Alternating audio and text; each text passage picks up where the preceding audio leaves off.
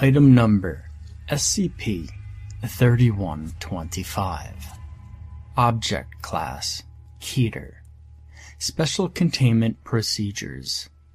SCP-3125 is kept inside Cognitohazard Containment Unit 3125 on the first floor of Site-41. This containment unit is a 10-meter by 15-meter by 3-meter cuboidal room clad in layers of lead, soundproofing, and telepathic shielding. Access is through an airlock system at one end of the containment unit. This airlock is programmed to allow only one person to enter the containment unit at a time, and to remain locked until this person exits before allowing another person to enter. Under no circumstances may any coherent information be allowed to leave the containment unit. This includes written and electronic notes, photographs, audio and video recordings, sound, electromagnetic and particle-based signals, and psi emanations. During the exit cycle, a purge system rigged to the airlock flushes the occupant's memory by flooding the airlock with amnesic gas for 3 minutes. A senior Anti-Memetics Division staff member must visit SCP-3125 every 6 weeks, or 42 days. End of file. You're kidding me. That's the whole entry? That's the whole entry. It isn't even the 50th strangest thing Paul Kim has seen in the database, but still. No description, no acquisition report, no test log, no addenda. No clue who built the unit, or when, or how many times it's been visited, or who carried out the previous visits, or what they even took in with them, how long they were in there. Well, obviously Bart Hughes built the unit, Wheeler says, and this cannot be denied. The man's signature style of containment architecture is recognizable a mile out. Sleek, white, plainly impregnable without the aid of extremely heavy tools. which makes it at least 7 years old. That's 60 visits or more. I guess there are good reasons for the rest of those omissions. Anyway, the timer watchdog says it's time again. I don't like the idea of you routinely exposing yourself to a cognitohazard so dangerous that we can't even write the reason why we can't write it down, Kim says. Especially because it's impossible for us to recover any usable information this way. You're going to go in, be incommunicado for 2 hours, and coming out a smiling amnesiac. And what do we gain from that? It's just a breach risk. Wheeler hears every word of this and elects to ignore it all. There's a vague shape of familiarity about the entry as written. There are a few word choices which reassure her, in an intangible way, that it was written by someone who knew what they were doing. Quite possibly, her. Kim's still talking. We should just scrub that last line from the database entry. There can't be anything good in that room. Wheeler puts her keycard in the slot. The airlock rewards her with green LEDs and begins to cycle open. It's built as a slender vertical cylinder with a single opening. The entire thing rotates on its axis. Inside, there's barely room for a single person to stand without their shoulders touching the walls. What are you taking? Kim asks. Wheeler ducks to step in, turns to face him, and shrugs. A stick of gum? I can get you field gear, Kim says, as the airlock begins to rotate again, emitting a low, quiet thrum, solely as an audible warning that there is machinery in motion. We'll raid inventory. Give me 15 minutes and I'll turn you into a one-woman war. If Wheeler says anything in response to this, it's cut off by the soundproofing as the airlock rotates. Kim is left alone in the antechamber. He stares at the outer door for a worried moment. He presses his ear to the door for a while, but hears nothing. Not even a faint tremble from the airlock mechanism. Inside, it's pitch dark for a few seconds. Then, some unseen sensor detects Wheeler's presence and brings the fluorescents up. Half of them, anyway. The others remain inert or flicker aggressively. The room's interior walls are made from milky white glass, bulletproof knowing hues, and plastered with paperwork, taped and blue tacked up in vaguely coherent masses. Where there were no paperwork, people have drawn directly on the walls in marker pen. There is a conference table, long and elliptical, covered with more paperwork and a tangle of laptop computers and serpentine power supply cables. Power has returned to the machines, and they are slowly booting. A data projector warms up and shines a map of the world over the far wall, almost lining up with a network of scribbled annotations on the same wall. Post-it notes of all colors litter the carpet like autumn leaves. Other than that, the room is empty. Skimming the paperwork, Wheeler discovers that nearly all of it's handwritten, and most of its charts the progress of conversations.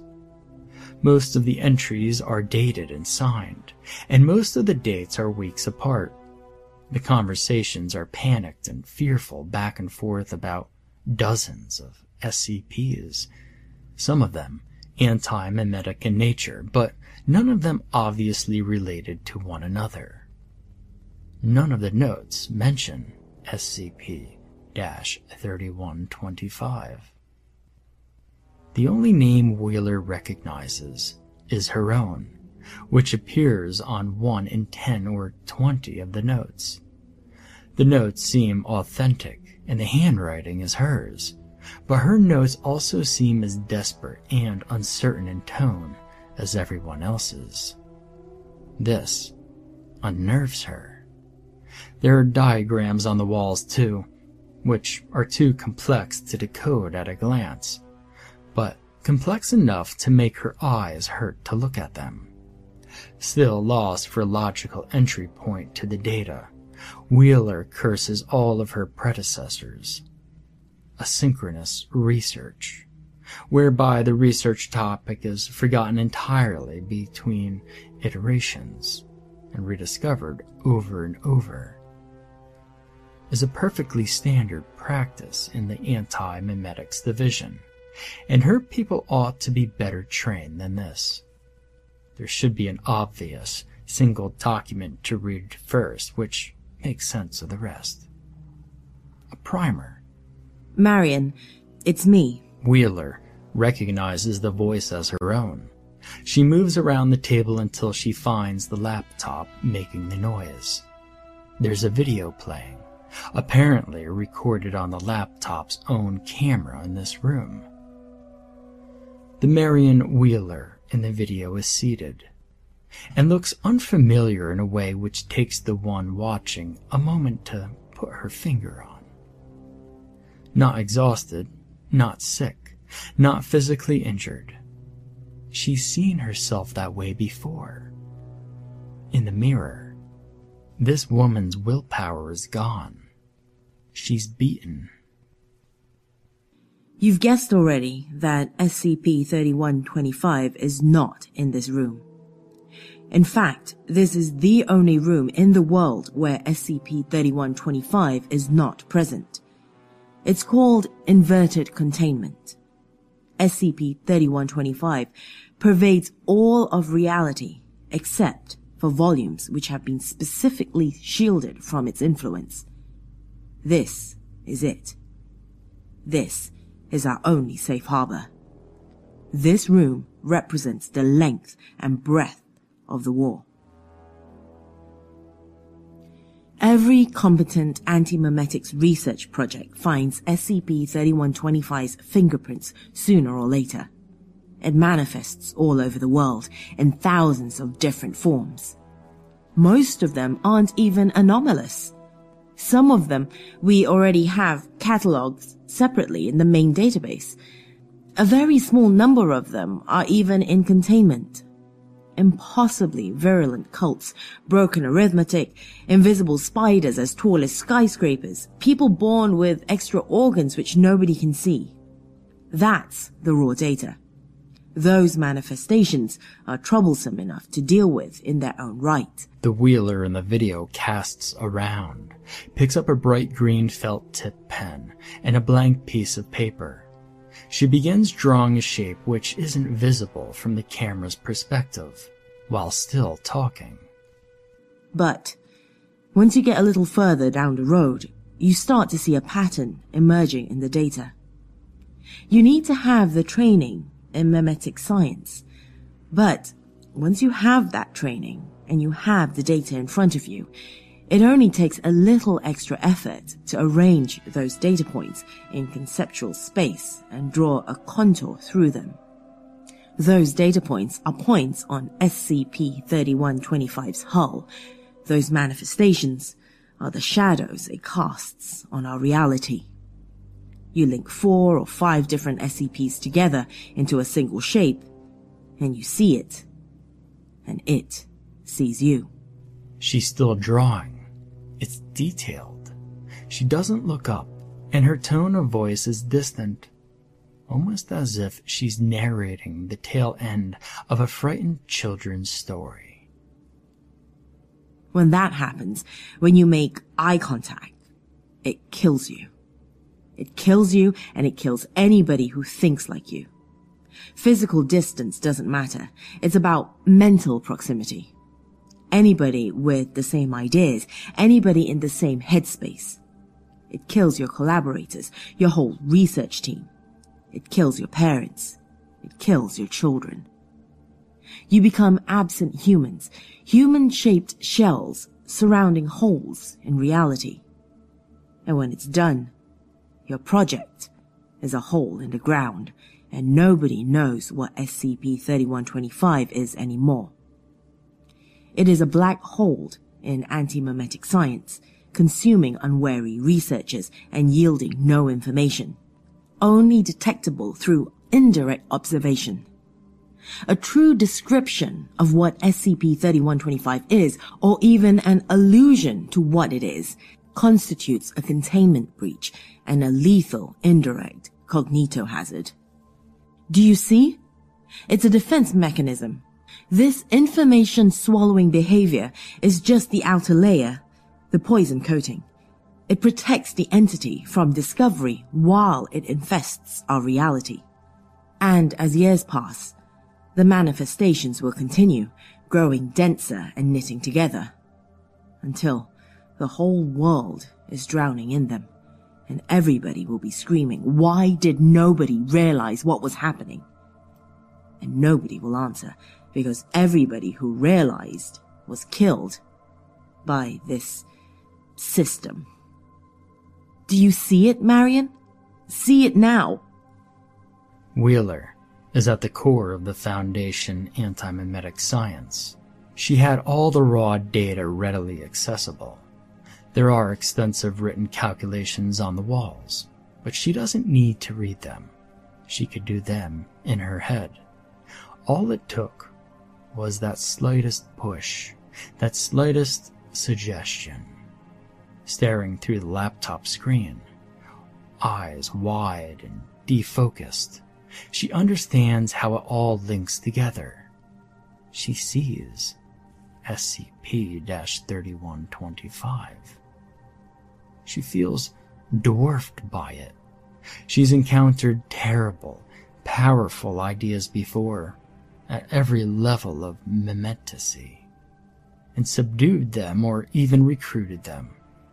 But what she's picturing now is on another order of magnitude from what she knew to be possible. Now that she knows it's there, she could feel it like cosmic radiation, boring holes into the world with its thousands of manifestations and freely laying waste to anybody who recognizes the larger pattern. It's not of reality, not of humanity.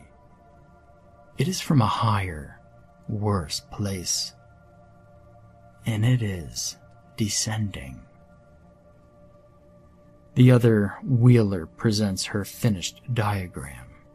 She has drawn a mutated, fractally complex grasping hand with 5-fold symmetry. It has no wrist or arm, just 5 long human fingers, pointing in 5 directions. At its core, there's a pentagonal opening which could be a mouth. But the diagram was already there. It's plastered across the wall in the background of the video, plain as day, a meticulous collage in green, easily 2 meters in diameter, and showing the same meme complex to 100 times the level of detail. There are smaller diagrams of different elevations arrayed around it like spores, and its arms are spread wide around the seated Wheeler, who sits directly in front of the mouth, with her back to it. Wheeler, watching, does not realize this, and does not turn around. How do you fight an enemy without ever discovering it exists? The Wheeler in the video asks. How do you win without even realizing you're at war? What do we do? 7 years ago, there were more than 400 anti-memetics research groups worldwide. Government agencies, military branches, private corporations, university projects.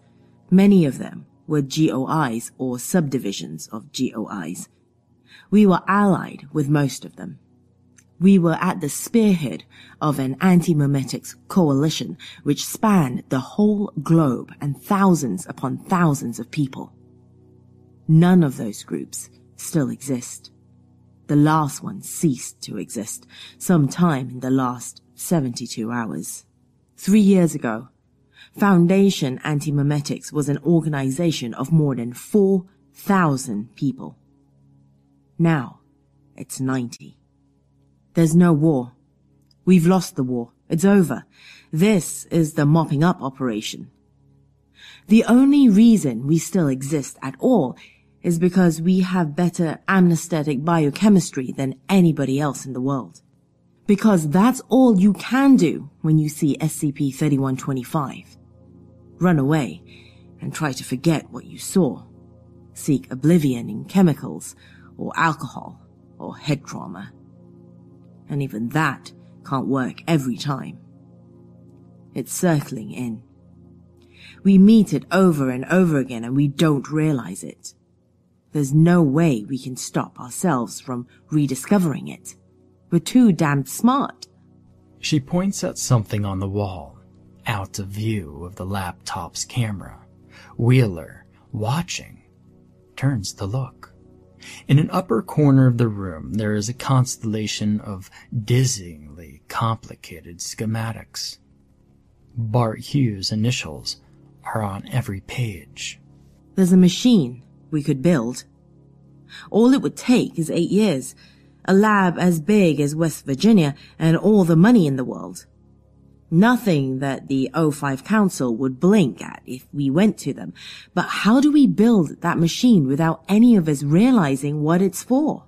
It would be like building and launching Apollo 11 without a single engineer deducing that the moon existed.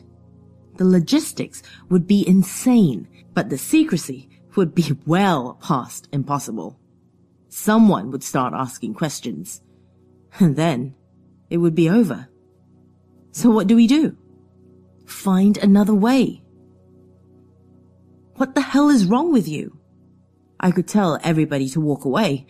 I could even send a little message to myself saying, there's danger down this road.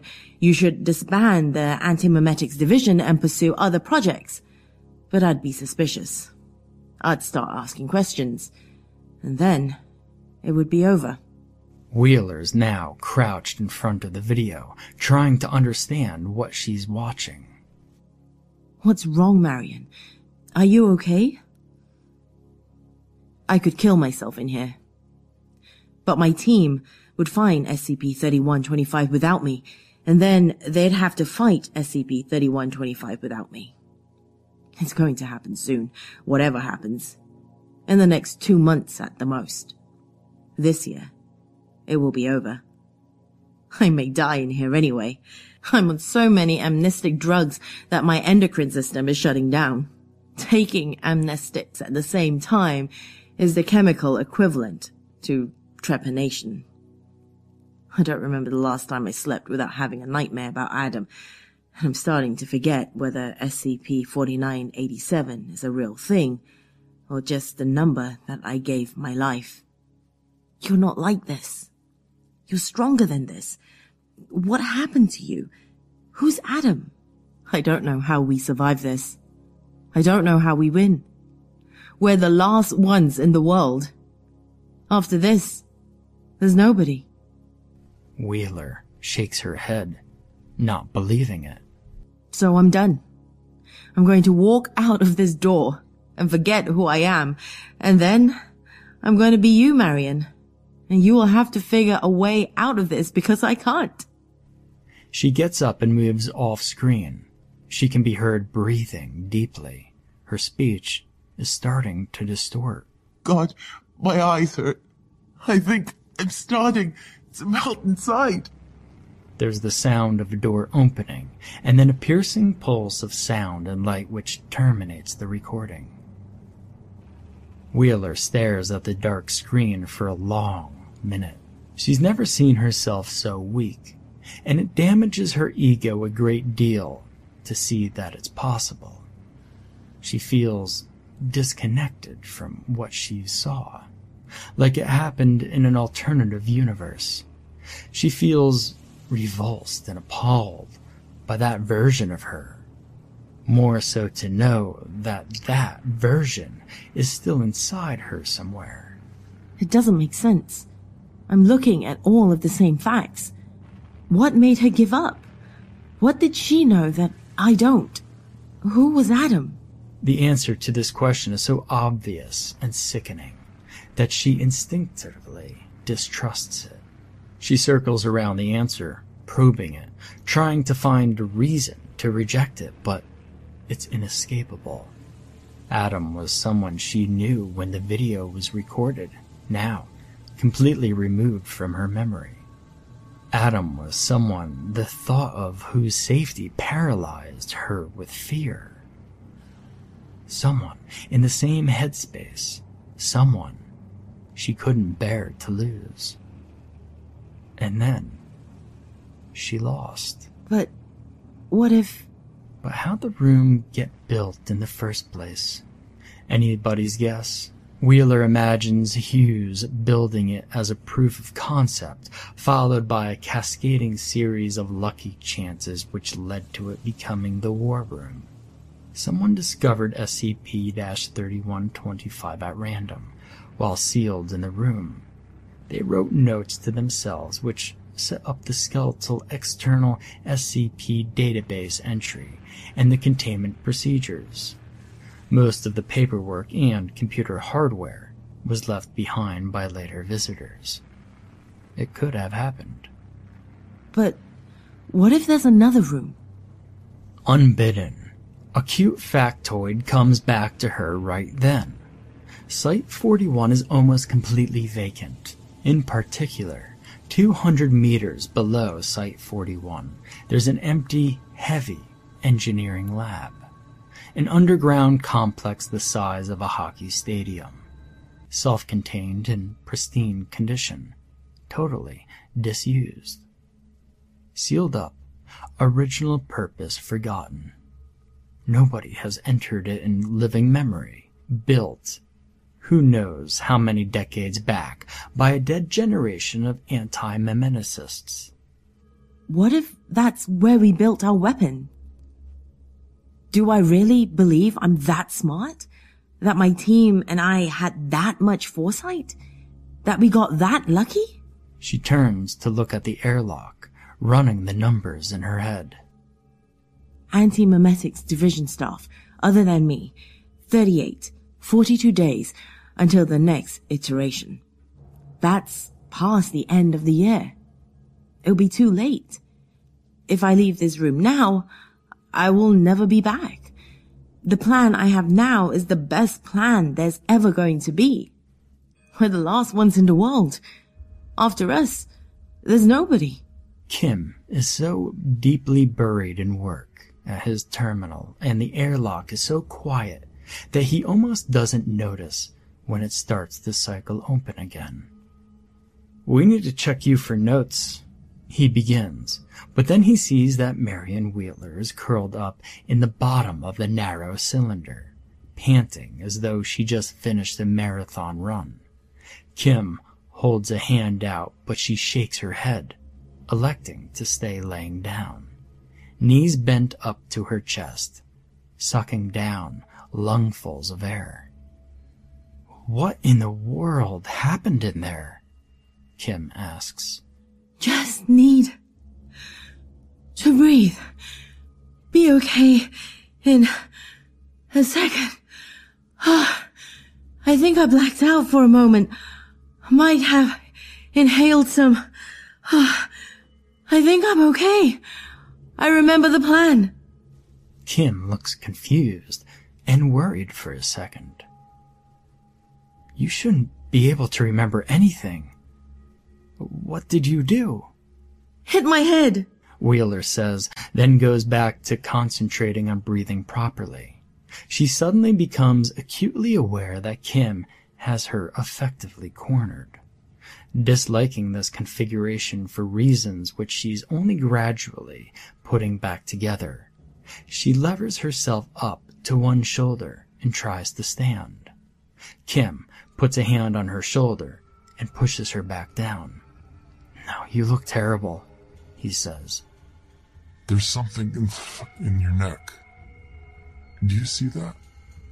He points at her throat, then taps the same spot on his own. What? On your neck. You've been infected by whatever was in there. We need to act quickly. He reaches for his keyring and unthreads a Swiss Army knife and unfolds a short, gleaming blade. He does this in such a methodical, ordinary way that Wheeler almost forgets to react when he leans down towards her to cut her throat. Almost. She grips his wrist. They locked like that for a moment. A tableau. She looks into Paul Kim's eyes, but it isn't his eye anymore. She squints, wondering if she's making eye contact with anything but a hole in space.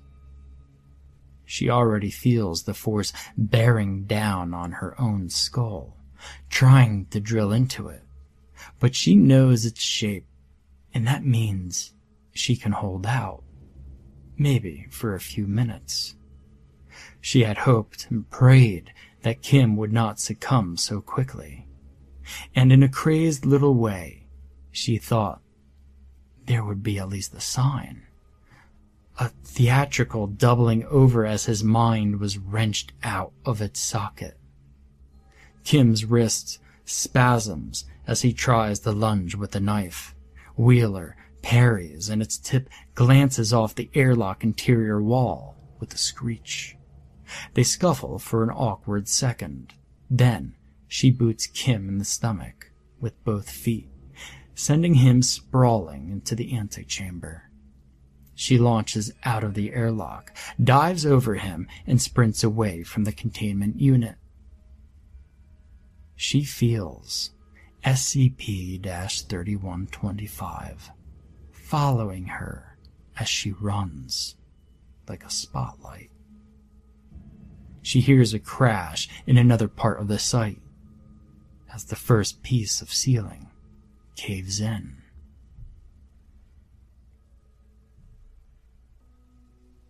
Your last first day. Marion Wheeler is curled in the corner of Site 41's main freight elevator, descending, clutching a shiny red ray gun almost as long as she is tall. The gun has 2 prongs instead of a barrel, and its shock is a weirdly asymmetrical mass of pipework, more like a Swiss watch or a small intestinal tract than a weapon. The gun is SCP-7381, and it comes from a long-dead planet. Not too distant a planet, when all said and done, which conventional astronomy has yet to observe.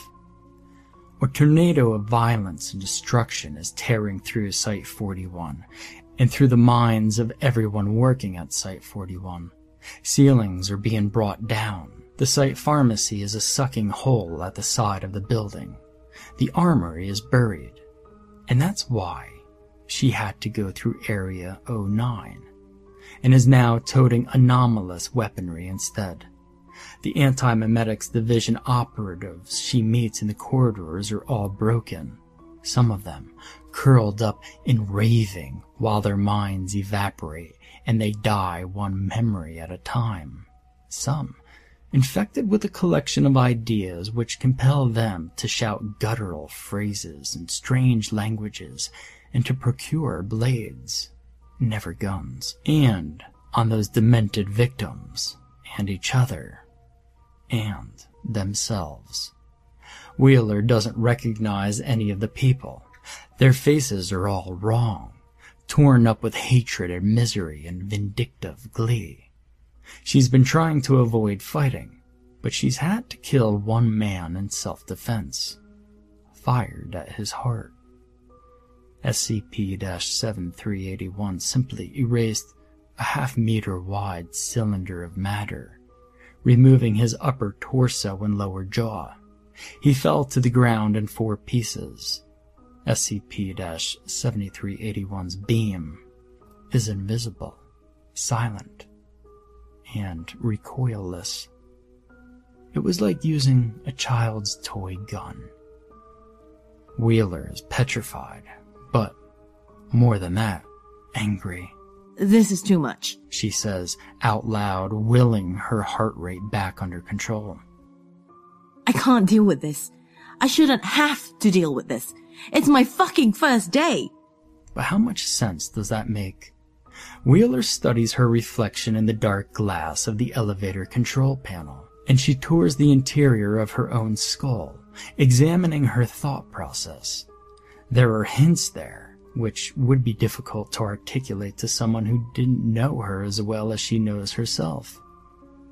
She isn't thinking like a newbie. She's instinctively breaking the problem apart, the way an experienced Foundation operative should.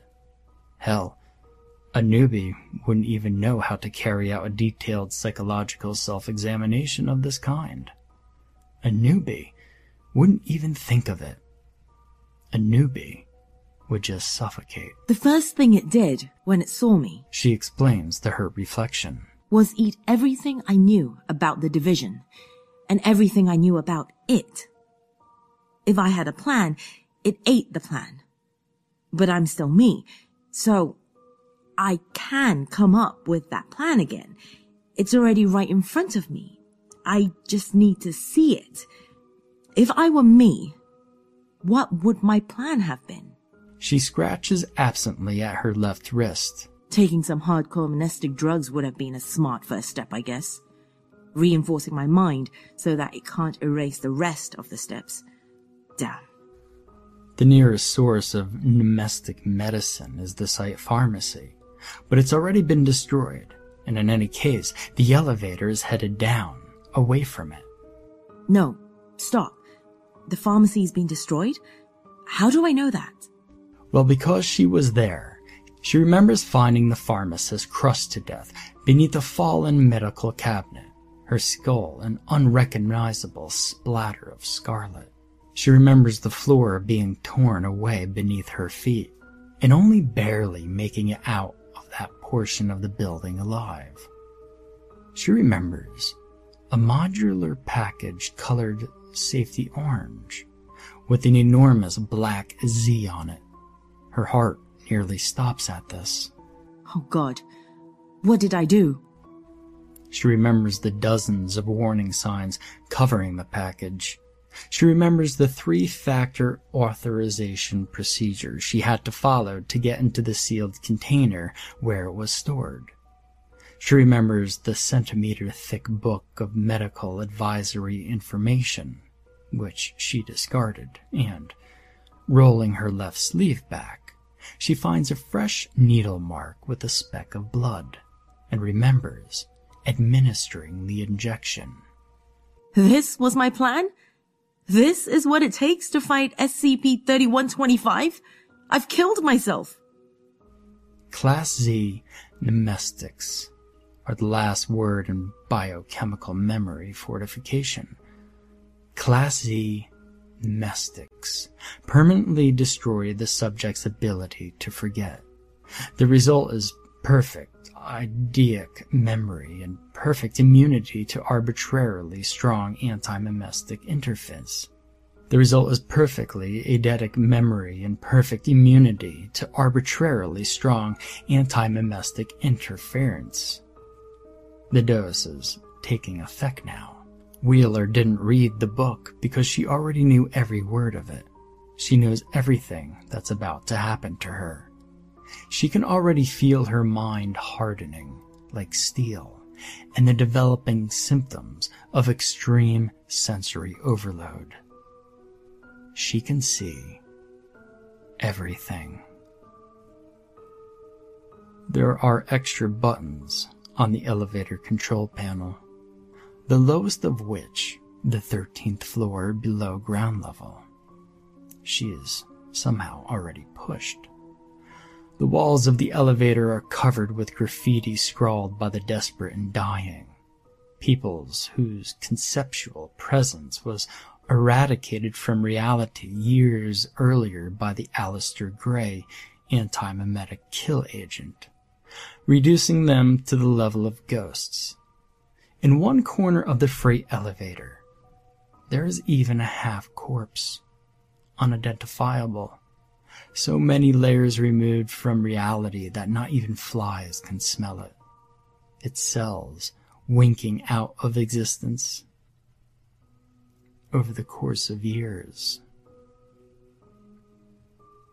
there's a fistful of tiny white worms exploring the floor of the elevator car, near where she's sitting. Revolted, Wheeler shuffles back from them, shaking one or two more of them out of her hair.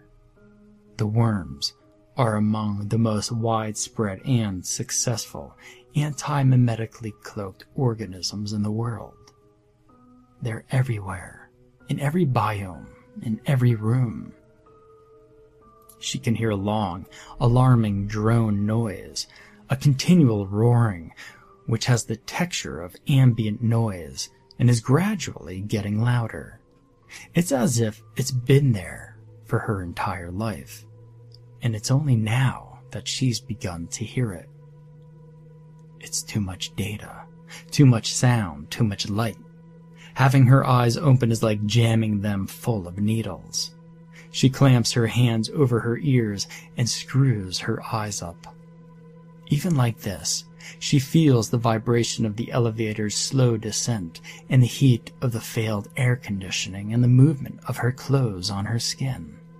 And meanwhile, her vision is flooding instead with what could be hallucinations. The human sensorium routinely generates huge amounts of data, and the human brain is adapted to discard almost all of that data nearly immediately. Altering the brain's behavior to retain that data is extremely dangerous, even for very short time spans. Wheeler takes one hand away from her ear just long enough to punch the metal wall of the elevator car, bloodying 2 knuckles. The pain gives her a focal point, a memory which screams a little louder than the rest.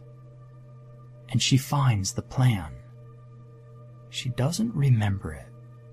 She bootstraps it from first principles in a handful of minutes, just like she's done 100 times before. I know how to beat you. No, SCP-3125 says to her. you don't. The elevator stops at the 13th floor below ground, and its doors grind open. They wait open for a long time. Further up the elevator shaft, there are distant rumbles of more parts of Site-41 being reduced to crumbs. Still, crouched in the corner, Wheeler mutters. SCP-3125 doesn't have a voice. Of course I do. It replies. SCP-3125 is a 5-dimensional anomalous metastasized mass of bad memes and bad anti-memes and everything in between seeping through to our physical reality. It isn't coherent and it isn't intelligent. It can't communicate. This is an auditory hallucination. SCP-3125 scoffs. You know what I hate most about you, Marion? You're consistently, eternally wrong. And yet, you're still alive. All those lost battles, every year of that entire lost war, but somehow you always cobbled together enough dumb luck to walk away unscathed. The eternal sole survivor. You don't deserve that kind of luck. Nobody does. While it's talking, Wheeler leans hard on the ray gun to get to her feet. She lodges one shoulder against the wall of the elevator car, still, with her eyes closed. She braces herself and opens her eyes. The corridor ahead is empty. There's an airlock at the far end, this one large enough to drive a truck through, built from ultra-toughened white metal alloy in Bart Hughes' established style. There's a panel beside the airlock. She closes her eyes again and hobbles forward, using the ray gun as a crutch, stretching one hand out ahead of her as guidance. Someone has to be lost. Someone has to be the best. Your team is dead. SCP-3125 says. Their minds have been pulled out like eyeballs. They're hollow people, with holes in space where their brains were. The war is over. Finally. It's just you, Marion. A division of one, dying from nemestic overdose.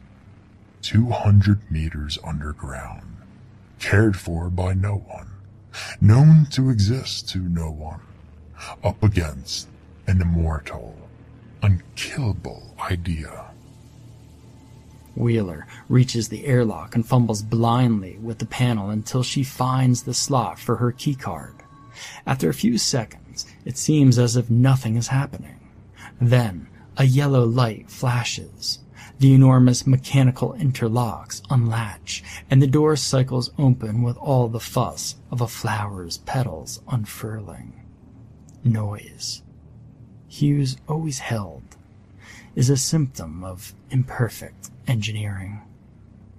Behind her, she hears the freight elevator close up and return to ground level, and she knows that someone has summoned it, intending to pursue her. Ideas can be killed, she says, stepping into the airlock. Ow. with better ideas. As the airlock cycle closed, so does the hermetic seal. SCP-3125 is shut out. If something can cross over from conceptual space into reality, taking physical form, then something can cross in the opposite direction. It must be possible to take a physical entity mechanically extract the idea which it embodies, amplify that idea, and broadcast it up into conceptual space. A bigger idea. A bigger idea, one designed specifically to fight SCP-3125. An ideal. A movement. A hero. The machine Wheeler needs to build is the size of an Olympic stadium, and she doesn't have a fraction of the heavy mimetic engineering experience to do it, let alone the material resources or the time. She knows. Someone taught her. She doesn't remember who. That an Anti-Mimetics Division operative is as good on their first day as they're likely ever to be. And the same must be true of the division as a whole. She tells herself, "We won this war on the day it began. When we encountered SCP-3125 for the first time, we built this bunker. Bart Hughes faked his death and sequestered himself here so he could work uninterrupted, while the rest of the division held on for as long as humanly possible, buying time for this moment. I know this is what I did, because it's what I would have done. I'm the final component. He's waiting for me." The space beyond the airlock is gigantic, structured and lit like an aircraft hangar and filled with hot, stale, dry air. Wheeler, still mostly blind, stumbles forward an expanse of more than a hectare of flat, dusty epoxy flooring. "Hughes!" She shouts into the void. "It's time!" Nothing comes back but the echo. She glances up for a second. The space is empty. The castle-sized mimetic amplification/broadcasting unit which Bart Hughes was meant to be building is absolutely absent. Hughes himself is absent. Maybe the entire machine is anti-mimetically cloaked? She wonders momentarily. It would be a smart way to conceal the operation even from the rest of the Foundation. But her brain is curdling in the strongest amnestic drugs ever manufactured. There's genuinely nothing here. Almost nothing. At the center of the space there's a small outpost, a group of trestled tables with tools and toolboxes scattered about the place. Parked behind it is an unmarked military truck with flat tires. On the back of the truck is a squat, squarish machine the size of a shipping container, with unshielded wiring and exposed pipework, and a long cable leading to a heavy-duty control panel on the floor. To the untrained eye, it is not at all clear what the machine is designed to do. It's the anti-mimetic equivalent to a hydrogen bomb, the division's answer to a site nuclear warhead. Activated, it would contaminate Site-41 and everything and everyone on it with anti-mimetic radiation. There would be no Site-41 and no division afterwards. Nothing any of the escaping, infectious staff did could have any effect on the real world. It's the wrong machine. It can't destroy or contain SCP-3125 or even injure it. All it can do is sterilize today's outbreak. The other symptoms will persist. 50 or 10 or 5 years from now, or maybe 1 year or maybe tomorrow, SCP-3125 will return, bringing with it its MK-class end-of-world scenario. Human civilization will be entirely eradicated as an abstract concept, and will be replaced with something unimaginably worse. There will be no one to fight it. Wheeler lays there on the ray gun for a long moment, the pressure of information in her mind continually increasing, reaches a point where she can't take it anymore. and she starts to break. The Class Z has been in her system for long enough now that she knows for a fact she has irreversible brain damage. There is no antidote. She'll be lucid for another hour, then spend the remaining 2 or 3 hours of her life vegetative. That's right, She thinks. It's almost a relief. this is good. This is right. I've survived too long. I forgot what universe this was. For a while there, I thought maybe this was the universe where we win sometimes. The agony in her head is like an ice axe now. She drops the ray gun with a clatter, sinks to her knees, lies down, and waits for either death or a better idea. A being, superficially resembling Paul Kim, arrives at the outer airlock door. It examines the airlock uncomprehendingly for a few moments, then finds the keycard slot. It hunts methodically through Kim's pockets, then remembers the keycard around its neck. The airlock cycles once more, and not Kim goes through. Behind it, the freight elevator is returning to ground level a third time to fetch the rest. In the next room, the being which is not Paul Kim finds Wheeler, unconscious, with the ray gun dropped beside her. There is also a military truck, which it disregards. Not Kim lets its keycard fall from its fingers and scoops up the ray gun. For a moment, it contemplates the unconscious Wheeler, then examines at the gun itself, remembering how it works. It turns back to face the airlock and fires, punching fat, cylindrical holes in the white metal of the inner door until it's gone. Then, the outer door too, breaching the hermetic seal. A faint smile returns to Not Kim's face as SCP-3125 and its familiar, comforting signals flood into the bunker. A dozen more non-people are arriving by freight elevator, former Anti-Memetics Division bodies. "I've found her," Not Kim calls out to them.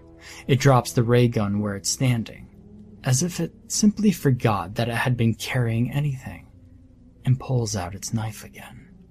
It holds the knife between 2 fingers in a casual, offhand sort of way, as if it were a pencil or a screwdriver.